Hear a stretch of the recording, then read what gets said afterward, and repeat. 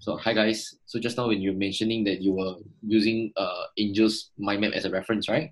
Hmm. Naturally, your mind goes to comparison mode. So you Yeah. compare and you feel that not really doesn't feel good for yourself and you wouldn't want to do it Yeah. anymore. It's normal. Hmm.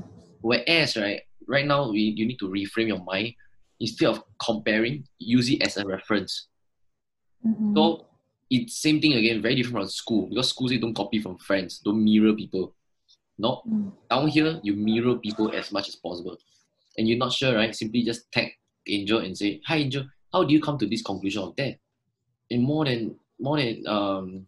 often than not, right, she will be more than happy to share her insights, right, with you, because both of you started at the same time. To her, maybe she is self-aware to begin with, so this seems easy for her.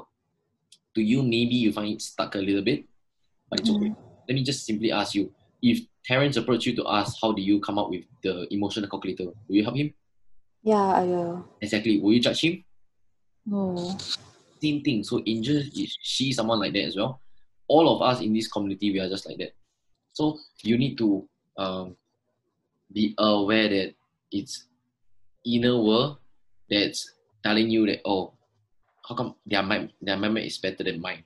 Don't do that. Don't compare. Literally just use it as a reference only.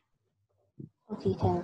Okay, so Mm. yeah, don't push yourself too hard by treating everything as a competition, but rather treat it as a collaboration.